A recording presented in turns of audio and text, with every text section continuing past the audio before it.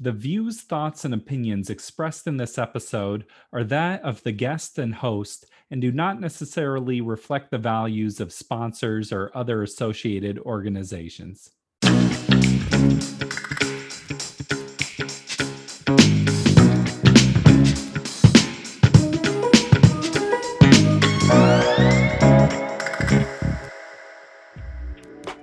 Welcome to the Parental Compass by Family Education and Support Services. I'm your host, Bobby Williams. Subscribe to the show. We drop a new episode every week. Subscribe. Any platform lets you do it. We'll let you know when the next episode drops. You want your child to do well academically. Still, there is a fine line between being helpful and supportive and being so overly involved and overly invested that it's actually disempowering and negatively impacting your child's mental health. Part of what's interesting about today's episode is that the parental compass, us, are meeting the parent compass. The Parent Compass is a book co-authored by today's guest, Cindy Muchnick. It is all about navigating your teen's academic journey. It was a great conversation. I'm excited to share it with you. Check it out. And then Heather had a newsletter called The Parental Compass, and it's like, well, let's just call it that. That sounds good. We need that works. Good name. So yeah, well, great minds think alike. I think the more, you can follow a few compasses or compi. I don't even know what the plural is of compass, but my co-author, Jen Curtis, she gave me, I'm not wearing it today, but she gave me a little necklace of a compass as a tangible reminder to kind of keep, whenever you go off track, to kind of come back to that parent compass and sort of check yourself and check the way that you're parenting so that we can, do it in the most healthy way for ourselves and for our kids. Yeah. Well, and that's what I think about the show is like, it's not strict rules. It's just some ideas to kind of steer you in the right direction.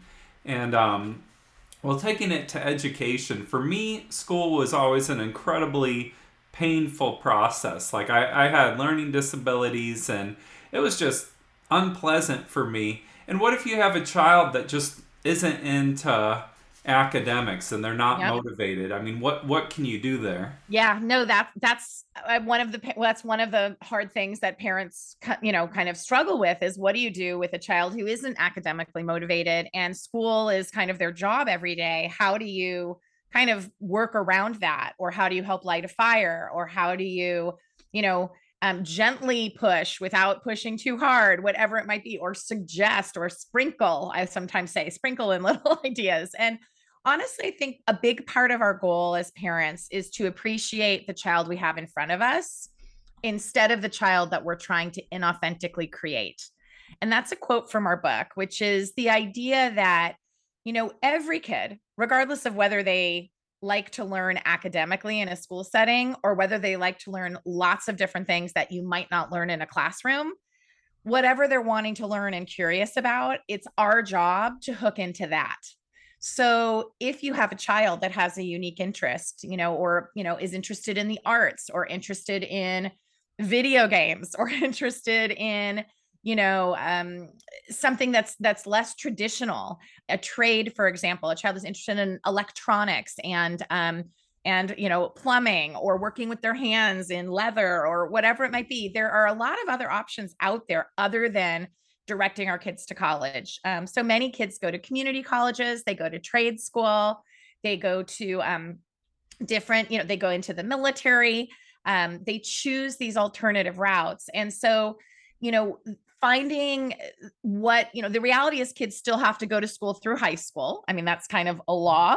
So in order to help them get through high school, if you can hook into what it is that excites them outside of the classroom or helping them find things that they're learning in the classroom that pertain to what they love to do outside the classroom. For instance, if you're into electronics and engineering, you need to take an interest in math and you do need to kind of do the work that goes with math, or you're interested in becoming a musician, then being in the marching band or studying the arts or, taking, the art class at school is important. It's not kind of a fluffy class. It's something that will help, in your next steps. I worked with youth in foster care for a long time, and a consistent challenge for the youth I was working with was they had kind of a low pain tolerance when it came to academics, or if something got challenging, it was very frustrating. And I think that's a lot of children's experience. But are there any ways that we can help build more resilience in children?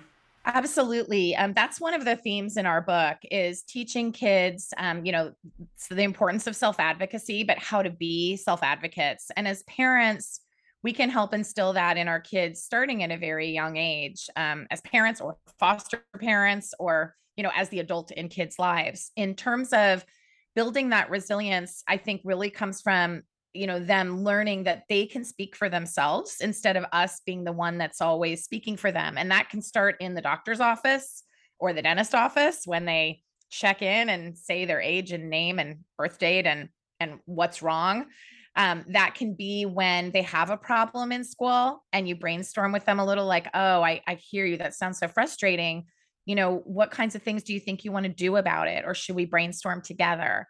And helping equip them to, go to their teachers, when they're feeling frustrated or don't have help, or go to those other adults that they trust in their lives to find support. And, it really is, we hear resilience. I think if COVID has taught us anything, it's that our kids have a lot of it already. It's inside them, and we just need to let them kind of use it and show it and kind of practice it. And I think that starts with self advocacy. It also starts with, parents who ask, I think, good questions, of our kids, because we need to get to know them a little better when they go in their rooms and close the doors and get on their phones or social media, or when they're just not as communicative, which might happen more in the teen years as they're, becoming more independent and trying to kind of separate a little bit more, which is pretty natural, to ask good questions that aren't just, how was your day at school? Because usually that gives us just the flat answer, or how did you do on your test? And to be questions that are more measured.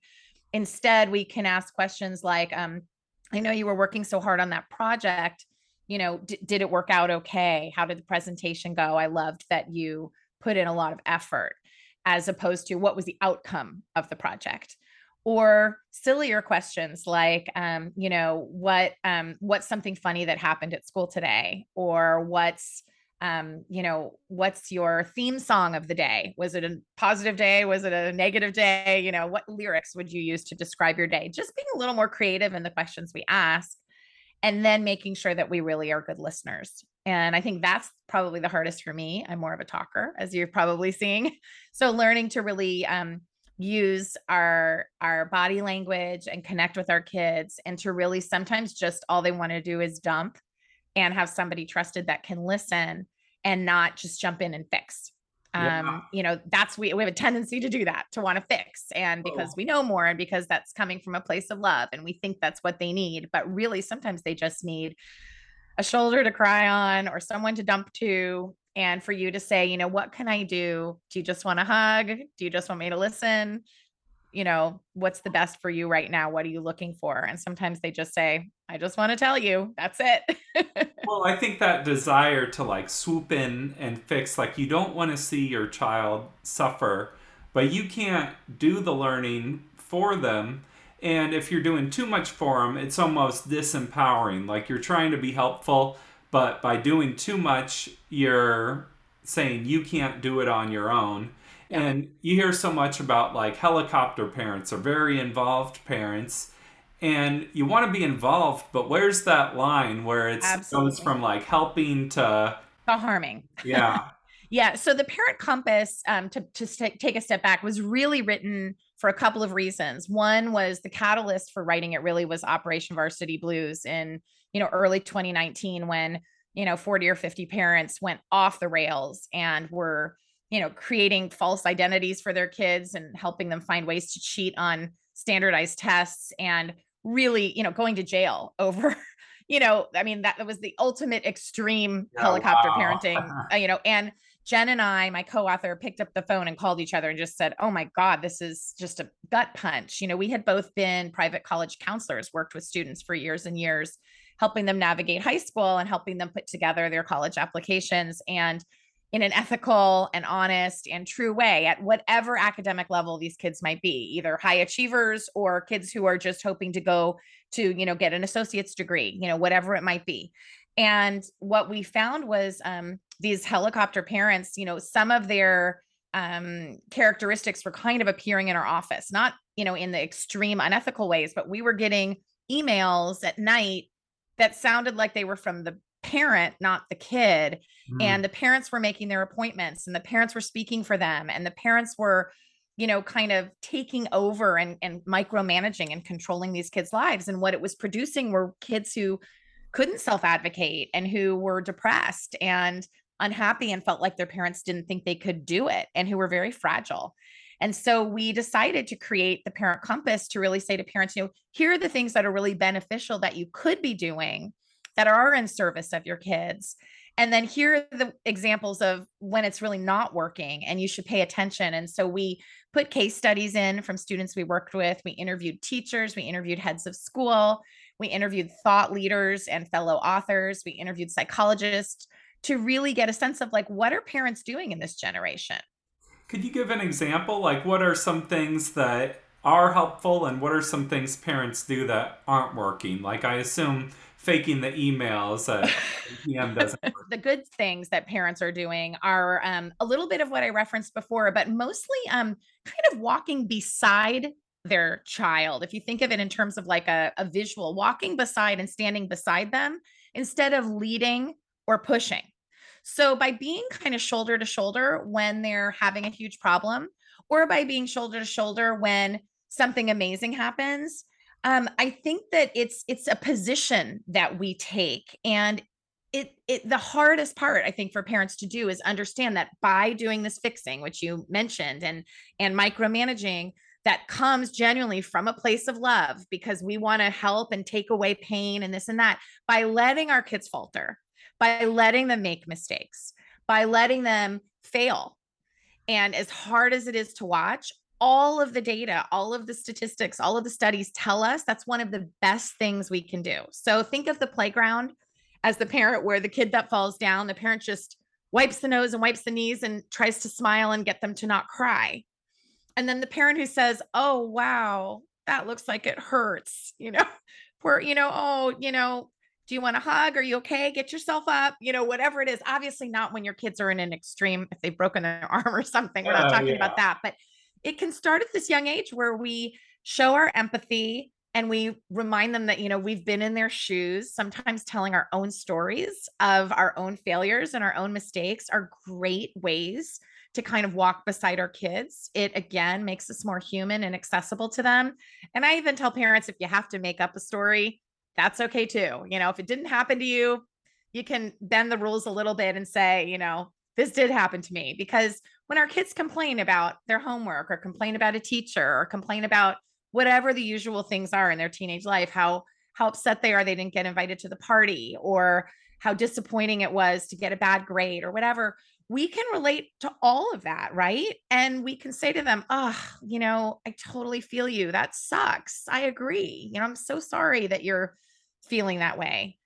And then we can, Validating to be yeah, like, we can validate it and then see how they recover from it. And sometimes that recovery does involve us doing a little bit of role playing or a little bit of counsel and advising, but in a very gentle, not, preachy way, in a, sprinkling, suggesting, but also, letting them figure it out. And then when they do, you can say, "Oh my gosh, do you remember last time when you went through this? Look at that. You just, got yourself through something like that again. You're capable. You can do this." yeah, failure is inevitable, and that's how you grow. And then you look at your life, and when you see like you've gotten through past hard times before, it's like when you go into that next hard time, it's like, I know I can survive this. Yep. And yeah, that's just so important. Yeah, you're better equipped the next time. We all know that the next time around. But if we don't give our kids the opportunity to feel that, and we take that away by, doing it all for them, then what happens when we're not there, or what happens when they leave to go to college or Yeah. go in the workforce? They just feel, they describe, college students today as fragile teacups because their parents have set their alarm every morning, have made their lunch every morning, have, done everything for them, that they don't know how to approach a professor if they have a question. They're afraid to, or they, just, it's very unsettling, I think, to kind of see what the results are of that love that we're trying to shower on them, but that's just too much. Even talking on the phone. I mean, a lot of people are having a hard time talking on the phone these days. And I'm like, I love talking on the phone. Yeah. It reminds me, I've heard this great metaphor before. Maybe you've heard it, where it's like a butterfly when they're in the cocoon, or when they're becoming a butterfly. It's like you can't just kind of cut open the cocoon, because then, just some gooey creature will come out. But when they're in the cocoon, it's like they have to struggle to kind of move whatever they have around. And that's what creates the butterfly, is that struggle. And so, I mean, I think that's I very love true that. in life. Yeah. Yeah, I really love that. That's a great metaphor. And we were on a podcast maybe a year ago with Dr. Dan Peters called The Parent Footprint. And Dan said something that kind of stuck with us, which we've quoted him a lot. And he, I think, heard it from another speaker, so it might not even be his original quote, but the idea that when our kids leave our homes at whatever age that is, whether it's right after high school or whether they stay home more years, what's left when they leave is your relationship. Hmm. That's kind of all that's left between you and them. And so if you are careful and not just careful, but intentional about your relationship with your kids in these years when they're still, growing and changing, under the roof of your house, then when they leave, that relationship is still intact, and they want to continue to turn to you, in the future, and to have, an adult relationship with you. It's So, such a pivotal time as a yeah. teenager, and you're just kind of learning how to be yourself. Yeah. Well, this was a great conversation. I'm so glad we Yeah. connected. Do you have any closing thoughts or ideas you want to share? Well, I mean, I just want to say I'm so glad that we found you, and that, through our similar titles, but also I'm excited about the work that you guys are doing too in your organization. And I just want to say that if parents, want to learn more, to take a look at Parent Compass on Instagram, or our website is parentcompassbook.com.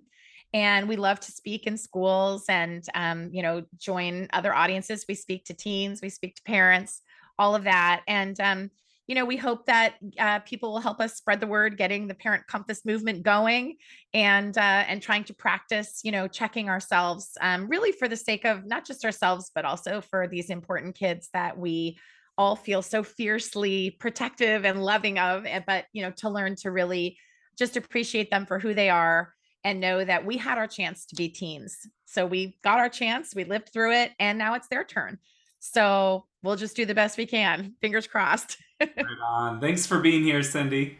Thanks so much for having me. So great to meet you, Cindy. The Parent Compass.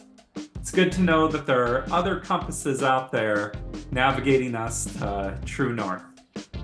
This has been the Parental Compass by Family Education and Support Services. I'm Bobby Williams. We'll see you next week. Peace.